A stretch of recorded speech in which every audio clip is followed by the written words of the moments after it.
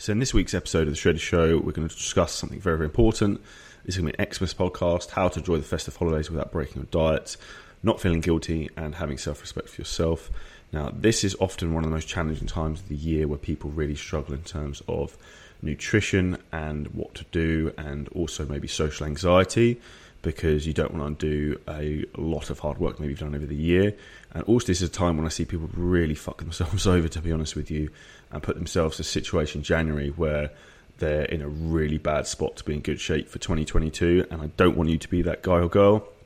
So